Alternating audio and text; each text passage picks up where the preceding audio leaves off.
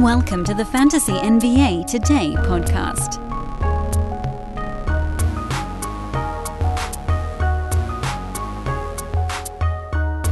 It would appear the Detroit Pistons are stockpiling some of my favorite low-minute fantasy guys and still not going to give them enough minutes to produce. Because in a smaller trade that clears the way for a big free agent move, the Knicks unloaded Nerlens Noel, Alec Burks, and a bunch of money to pay those guys to the Detroit Pistons, who had some space that they could absorb these guys into. The Pistons are doing what they're supposed to do. They get a bunch of second-round picks out of the deal, which, whatever that's worth. I don't know. There's something about maybe I'm off base here because every once in a while a team does hit with a second-rounder. It feels like those aren't really worth much. It feels like they're worth more for their intrinsic value as a contract. Like, how many teams are going to use their 12 second-rounders or whatever they're able to acquire in these things? Suppose it doesn't matter. Point of it all is the Knicks are likely to make a hard run at Jalen Brunson. That's the news that, sort of the trade that begets the news. We all knew this was coming, and everybody was like, how are the Knicks going to clear space enough to go get Brunson? Well, this was seemingly the answer. Just get rid of a few extraneous contracts, clear out the runway, and then go present a whole bunch of money to Jalen Brunson. Now, the Brunson thing is a story in and of itself. We'll save that for after it becomes official, if, obviously, he still has to actually agree to go to the Knicks. But if you can make the Knicks a better team, that city will love you. And everybody in the NBA says the same thing. MSG, that is the place. It's the Mecca for a reason. Problem, of course, with all of this is that Nerlens Noel, who hasn't really been healthy enough to play even part of a season in a couple of years, I love him as a fantasy asset, but he's going to get buried because that's development time in Detroit, And then Alec Burks, what the hell is he going to do there? These are seemingly movable pieces for Detroit, movable veteran pieces that they'll probably be able to get more stuff for. And to me, I think that's probably where this thing all goes. Is that the Knicks were like, fine, you give us whatever these second-round picks, that's great. You give us some money to pay some salary.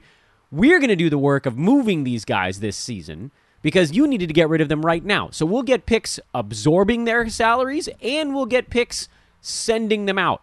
Because someone's going to want Alec Burks, someone is going to want Nerlens Noel if he shows he's healthy enough to contribute to a decent basketball team. He's a great backup center. A ton of teams could use him as a defender and roll man. And Alec Burks is a great scorer for what he is.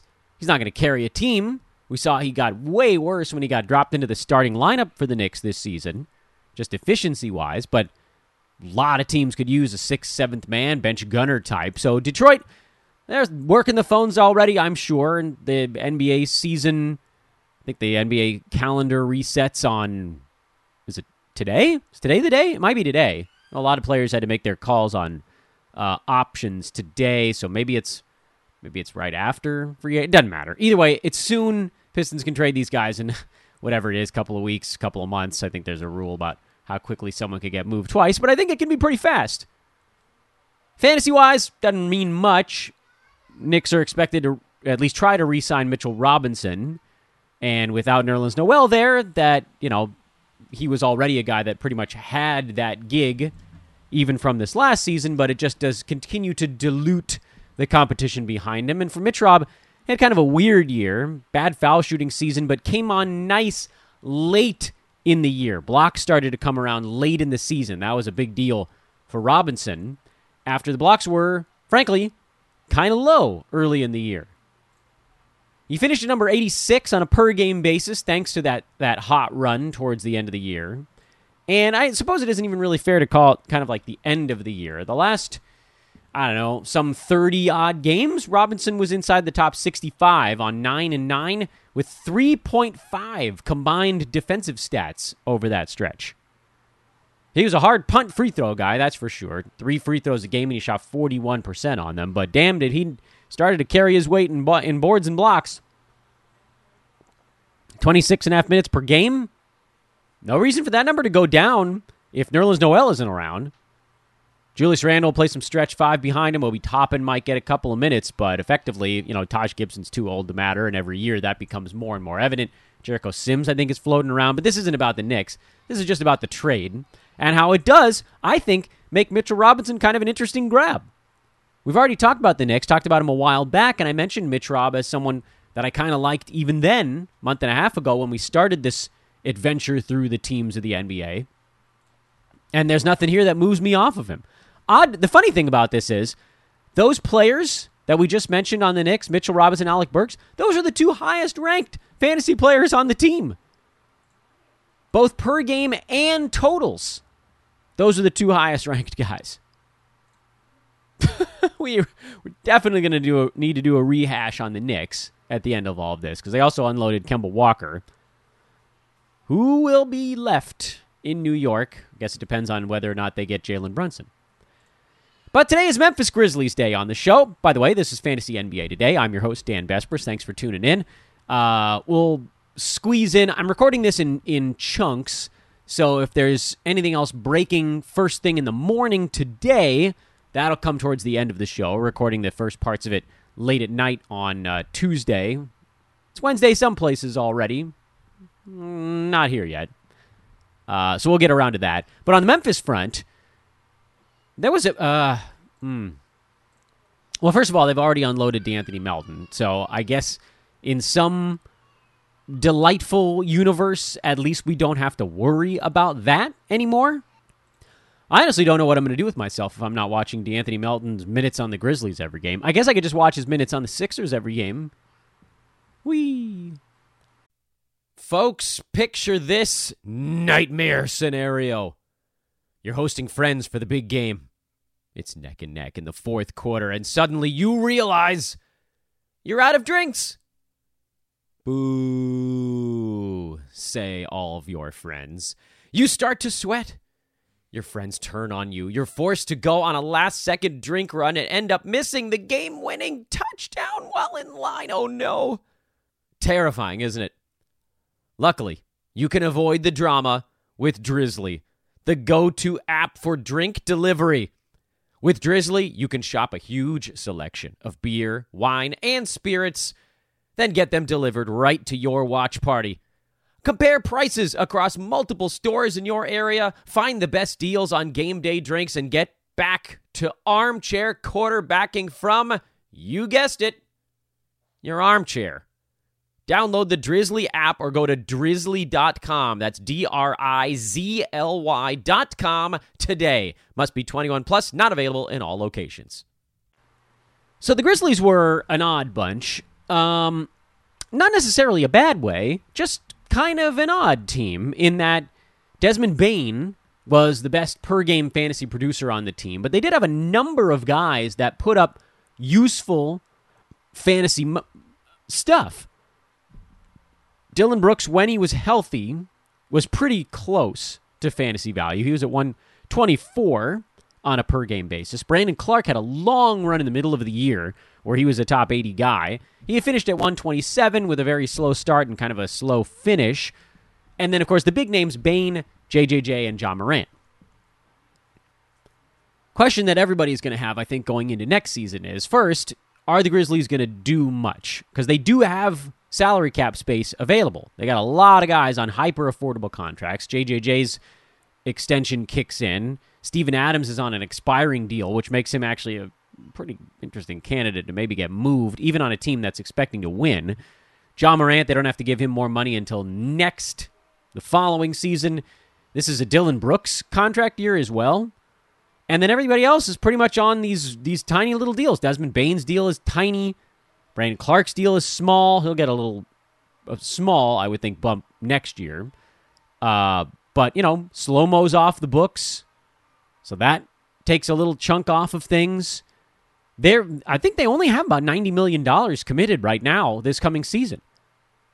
I would assume that means they probably do something, so a lot of this could get shaken up in the next couple of days. But on the chance that it's not something monumental, I think it's pretty safe to look at this team and just make small adjustments to what they did this last year. For one, Ja Morant, what do we think he improves upon? Because he's shown the ability to get better in categories on a year-over-year basis.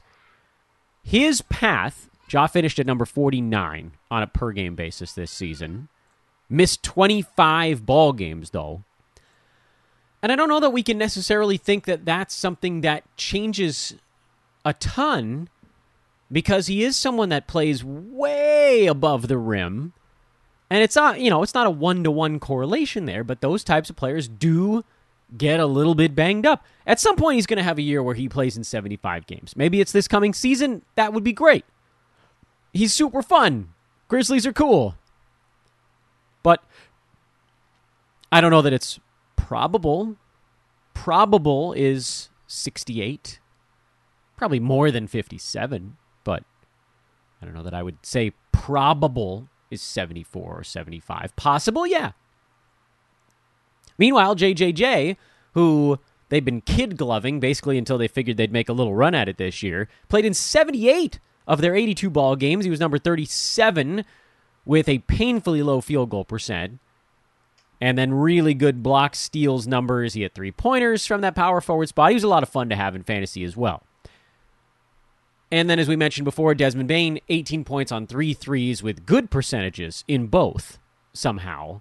Lower turnovers, good steals numbers. Steals, threes, that type of stuff. I mean, this is sustainable for him for the most part. Nobody's really coming for his job. Yes, he would do little bits less when Melton and Brooks and everybody else was healthy at the same time. Tyus Jones, by the way, off the books for this team as well. Although they may bring him back. So, do we think these guys get better or do we think these guys get worse? I would start with their most prominent player and talk about Ja and say he's now, as someone that I've sort of consistently faded, and by all accounts, it's been warranted, even with his really big per-game production this year. Missing 25 ball games means he doesn't hit his ADP. And frankly, he didn't hit his ADP anyway after a fast start. He cooled off. That's the nature of the beast. It's a long season. I think I'm inclined to fade him a little bit less this year, although at the same time, he probably, because his issue is free throw percent and turnovers, basically, that means that in 8 category leagues, he's going to go higher than 9, and in points leagues, he's going to go higher than 8 or 9. His ADP is always going to be super high because he's exciting and scored 27 points a game last year. So even if I think he does take a small step forward, which I do, I don't think it's going to be enough of a step forward to cover the fact that he's almost an auto overdraft kind of guy. Like if I think he improves from top 50 to top 35, that's awesome. I like that idea, but I think he's probably going at 35 anyway this coming year. I think he was going to go there even if people don't think he's going to improve because of how ADP gets calculated, mushing all the different types of leagues together. That's just how it works. JJJ is another interesting tidbit here, because with him, you can also look at it and say, oh, this guy can get better really easily by just improving on 41.5% from the field. That would be extremely easy. In fact, even in his last 30 ball games, he shot 42.5% from the field, and he was number 32 instead of late 30s. Like, that's how easy it is for JJJ. If he gets 41.5% up to 43% even, he's probably a late second rounder. But, again, it fluctuates.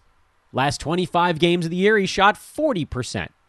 So he had stretches where you saw it, and then he had stretches where he was just so very cold. And then, despite all the amazing stuff he does with the blocks and the free throw percent, and even some steals and some threes out of your power forward guy, the low field goal percent means he really can't quite get over that top 35 valuation. That needs to get better. I think it could. I don't know that it will. He takes a lot of his shots from downtown. Not all of them, though. So why don't we say JJJ does get a little bit better? Let's say he shoots 42.5% or 43% instead of 41.5%. Would you take him end of third round this coming season? Yeah, I mean, that's probably about where he belongs. But you also have to know what you're getting there.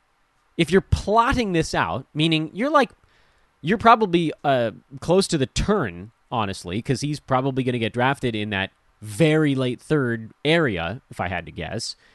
You're going to get big-time blocks numbers, but you're not really getting your traditional big man stats. So it does give you the option of going out, maybe getting someone like a Jonas Valanciunas, who gets you traditional big man stats, can hit free throws, but doesn't really block that many shots, and kind of covers up what JJJ doesn't do at one of your other big man spots. So he's a guy, even with his really good numbers, there is a lot of specialist element to it. And I hate to say it, because you guys know I was big on JJJ this last year. I thought he was a perfect post-hype guy because he had killed teams the previous year by being listed as out until January and then missing the entire season with the meniscus stuff. This coming season, he becomes like a super durable version of Miles Turner, basically. Which, I know you guys are going to kill me for this, but like their actual stats, I don't care what you think they're doing on the basketball court, their actual stats are not that far off. You can look at it and call me on it if you want. Miles Turner, 2.8 blocks per game. JJJ, 2.6. They were number 1 and number 2 in that category in the NBA. Miles, 13.5 points. Oh, I'm sorry. I'm looking at just the last 3 months. Miles, 13 points, 2.8 blocks. JJJ, 16 points, 2.3 blocks.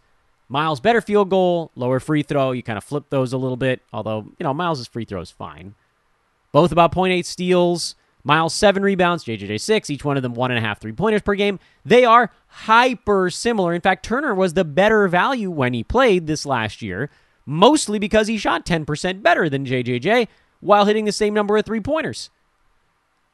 The stuff that Jackson was better on, namely scoring, pretty much it, and free throw percent, those things you can make up pretty fast elsewhere. Easier, frankly, than the 10% field goal. That's why Miles was a round better. That's not to say I'd rather you take Miles Turner at the end of the third round. I just think that if it's JJJ is going to cost you a third-round pick this year, you can probably get Miles in the fifth and just pray that he gets you like 64 ball games instead of 45 or 55, because at that point, then you end up with the better value. Much as I love JJJ, and I want to offer the caveat here that I don't mind if you go and draft him near the end of the third, early fourth. I think he's fine. He'll probably hit his marks there. He'll be close to them at least. I just think if that's the player you're gunning for, big man who blocks but doesn't rebound all that much, I'd rather go Miles at a much cheaper price. And then with Desmond Bane, that one's a little bit tougher. We saw how his role was relatively constant, and at the same time, his usage did bounce around a little bit based largely on who was on the floor around him. But most of the time, if enough happened, like if Dillon Brooks was out there for enough games, he would cool off and Desmond Bane would continue to surge. So I'm not that worried about it. I think there's going to be a distrust in Bane, kind of like we saw with Terry Rozier this season, where he had a really big year, but he still was drafted like in the 70s. It's like, why isn't anybody taking him in the 40s? Not much is really changing out there. It's the same kind of thing with Desmond Bane. He's in the 30s. He's probably going to get drafted in the 60s, I bet, this coming year, because people just aren't going to believe he really is a top 40 guy. I think he really is a top 40 guy. I don't know where he gets better. Maybe he'll find some place to do it. I mean, his percentages, I thought, were about as good as they could get. It did feel a little bit like he maxed out this season, but who knows? Maybe he gets a little more usage. Maybe the Grizzlies phase Dillon Brooks back a tiny bit, and now without Melton around, that's just one less thing to have to worry about. The other guy I want to mention on this team, besides Dillon Brooks, who, look, I mean, he'll play and he'll get too many shots for what he does, and he'll probably be, we talk about how if you're playing starters minutes, you probably deserve some kind of look, and he's not bad at both percentages. He's not great at field goal, but he's a perfectly fine free throw shooter, which is useful. He's really, Dillon Brooks is really like, I don't know, like a rebound away from being a standard league guy. So it's not that far off. He's not someone I'd be targeting in Roto unless you really badly needed some scoring towards the end of your draft. But meh. Head-to-head, I might take a look at it. Like, if it lands, it would be just fine. And even if it doesn't, if he just coasts along at, like, top 110 because, he's not, like, great at anything and he's just sort of okay, that's not the end of the world either. Then you just kind of need him to stay healthy. That would be the question mark on the head-to-head side. Roto, I just don't think there's a ton of upside. I don't see him getting much better in his field goal percent. I don't see him rebounding or assisting much more than he did right now. I don't think his free throw percent gets any better. So I don't know that there's this massive room for improvement there. Maybe 43 becomes 44 from the field. Maybe he stays a little healthier. His minutes hover in the 29-30 range instead of 27-28. Maybe that's the 5 to 10% bump in everything that it would take to get him inside the top 100. But there's really nothing beyond that. The guy that I would keep an eye on the Grizzlies is Brandon Clark, who was constantly getting pushed for minutes by Kyle Anderson, who's not on the books anymore. Maybe they bring him back, maybe they don't. Zaire Smith is going to be the guy that pushes him a little bit this coming year, but we saw good stuff from Clark this season, and for a long stretch in the middle of the year, after a very slow start to the season, Clark was awesome. I think if you wipe out the first 30 games of the season, Clark was inside the top 100. Just knock out his slow start. I don't remember exactly when he started to kind of get things going. I think it was about 25, 30 games into the year. And from that point on, he averaged 11, 5.5, half a steal, over a block on 65% shooting from the field. Big-time positive field goal guy. Very low turnovers. Positive blocks guy. And just a didn't hurt you too many places dude. Which I love in Roto. That fills out the edges nicely. Not a guy I think you need to draft either, by the way. You could in the last round, but he's probably only going to get 22-ish minutes per ball game. I think they'd like to get him more time. I think some of the stuff we've seen happen this offseason so far is about shortening the rotations a tiny bit. And Clark should be a beneficiary from that. He has great chemistry with Morant. He's a high flyer. They've got plenty of them out there. And to Clark's credit, he didn't miss that many games after things got going. He'll miss a few here and there, which makes him a tough head-to-head grab.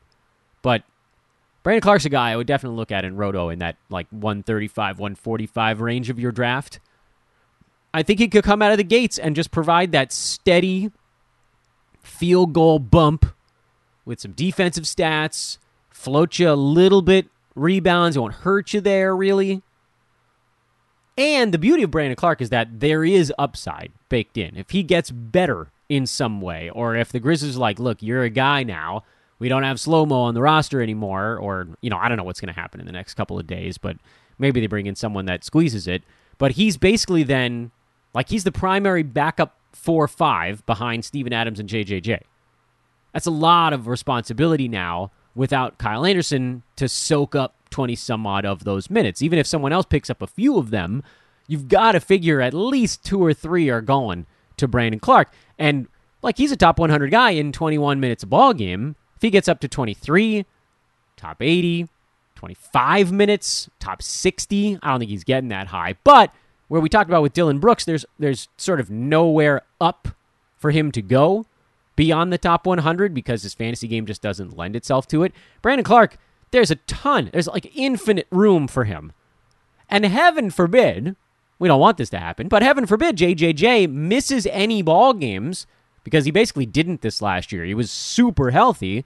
We never really got to see what that would do for Brandon Clark. Can we bake in another 7 or 8 missed JJJ games? What would Clark have been this year if Jaren Jackson had to miss 3 weeks in the middle of the year? Brandon Clark probably would have gone buck wild in those ball games. Yeah, they would have mixed and matched. You would have seen extra slow-mo and extra Zaire and extra Conchar and extra Xavier Tillman, and the Grizzlies are going to do Grizzlies stuff. But at the end of all of that, those 3 weeks, I can promise you, Clark would have averaged more than his season number in minutes per game. quick recap before we put a pin in this bad boy. Desmond Bane, I think, might actually get underdrafted a tiny bit this coming year. JJJ, I think, gets accurately drafted. Ja is always going to get overdrafted. Dylan Brooks is probably going to get about accurately drafted, but there isn't much excitement for me there. And Brandon Clark, I think, probably goes undrafted, or at the very worst case scenario, however you're looking at it, underdrafted on a Grizzlies team that should still have plenty of fantasy value this coming year. And we'll keep an eye on things here in free agency. That's coming up on tomorrow's show. Wanted to mention here as well, tomorrow's free agency show will come out late because the moratorium ends at 3 Pacific time on Thursday. I believe I'm getting that right. I think it's 6 Eastern, 3 Pacific. So we'll do a show basically after the first big moves drop. And then for I don't know how long, we'll just talk about moves as they happen, as free agents sign, until we cover them all. It might take 2 shows. It might take 4 shows. I don't know. And then we'll come rolling back into the NBA standings because I think we're on our last... Oh, did I skip the Heat? I skipped the Heat. My bad.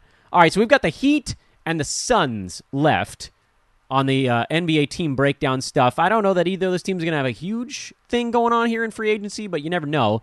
We'll probably get to those at some point next week. And we still have to talk about how Yahoo's numbers did. So there. And a quick addendum here at the tail end of the show, with rumors flying on Wednesday morning. The one thing that does appear to have actually taken shape, because we're getting all this, like, who is and is not expected to be back with their team stuff, but we'll save that discussion for when it's actually done. But it does sound like the Wizards and the Nuggets have officially agreed to a trade that'll send Monty Morris and Will Barton to the Wiz, KCP and Ish Smith to the Nuggets. Ish now joining his NBA record 13th team will have no fantasy value in Denver. KCP will actually probably have some fantasy value in Denver. He'll play. He's good. He's a veteran. He can shoot. He'll space the floor. He plays good defense. I don't know if that makes him a top 100 guy. Probably not. When you're buried a bit on the usage depth chart, you'd have to take a couple of shots to have some usage. And then, you wonder, what does this mean for someone like Bones Highland? He'll probably get to do a little bit more. I still don't think he's standard league guy because, let's remember, Jamal Murray, Michael Porter Jr., both back. Those guys weren't there this last year when Bones was taking a bunch of shots, and then Ish comes in and kind of slots into like a lesser iteration of what Monte was doing at that point guard stuff. I do feel like for Denver's side, this was them saying, Monty Morris is a little bit superfluous with Jamal Murray healthy. We have enough ball handlers, creators on this team now, and I think they wanted to get out of the Will Barton deal. KCP, $14 million this coming season. I think Barton is slightly higher than that. I forget what we talked about on Denver or whatever it was last week or week before that. And then KCP, for what they want to do there, he's just a better fit. Better defense, more consistent. Barton is a better creator, but I don't think they feel like they need it, and they're probably right. They probably don't. I don't know. And then Monte Morris going to the Wizards, that's, of all the guys actually in this trade, he's probably the one you look at as, this could actually amount to something because Raul Neto's contract, I believe, is officially off the books. If I'm not mistaken, I think this last year was the last one. We can double check on that because we did the Wizards a really long time ago also. But yes, that's correct. Neto is not on the books anymore. So with Ish getting traded, Monte Morris is sort of the only real point guard left on the team. They might have drafted one. I don't know. I don't keep that close tabs on that type of stuff, but it's not something I'm worried about. Monte Morris, we've talked about it before. He's not a guy that's going to assert himself very often, and he played starters minutes for most of the season in Denver and still didn't really amount to any fantasy stuff. 30 minutes, top 120. But there is something about sort of a fresh start and an opportunity for him to go and try to make, I guess, a little bit more of a name for himself when he's not kind of embedded in Nikola Jokic's shadow. Monte Morris is set to make $9 million this year. He actually has $10 million left on his contract for next season. So if it was a contract year, I'd be even more excited. To that end, yeah, I mean, he's going to be behind Bradley Beal. He'll be behind Kristaps Porzingis. Kuz is going to take more shots. Barton coming in. He's a guy who's going to probably try to snap some usage up. So, yeah, I mean, you might get Monte Morris pretty similar to what he did in Denver this last year. My hope, again, is that he just feels this desire to do a little bit more on his new team. But in actuality, I don't know that anybody in this trade is inside the top 100 this coming year. I don't think they are. If that's the bet I would take. If you say, is your bet 0, 1, 2, 3, or 4 players out of all these guys inside the top 100, my money would be on 0. And if it's 1, it might end up being KCP, but I don't think he's going to end up doing enough. I just think that efficiency-wise, he'll probably have his best efficiency season ever. I don't know if it actually matters because there's probably not enough to do. Similar story to Monte Morris. Even if there was a little more to do, he's not around Jokic, so his looks are not going to be as good. Barton's a disastrous guy if he's not getting 55 touches a ball game, and then we know Ish Smith at this point. So move along, nothing to see here. Again, reminder, tomorrow's show will be late release. We're going to go after the moratorium begins, I guess. I don't think it's the end of it. When the news actually starts to come in. We're going to get a lot of reports during the day, and we can throw those in.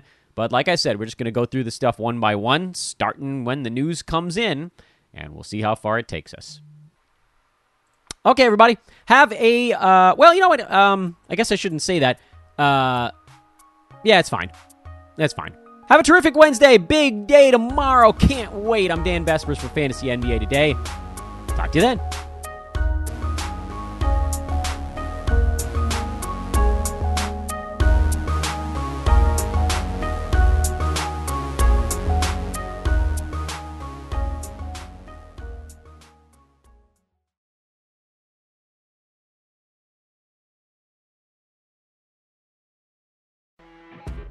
You know when you're listening to a true crime story that has an unbelievable plot twist that makes you stop in your tracks? That's what our podcast, People Are the Worst, brings you with each episode. I'm Rachel. And I'm Rebecca. We're identical twins who love true crime cases that make you say, didn't see that coming, and we hate the people responsible for them. Listen to People Are the Worst now on Apple, Spotify, or wherever you get your podcasts.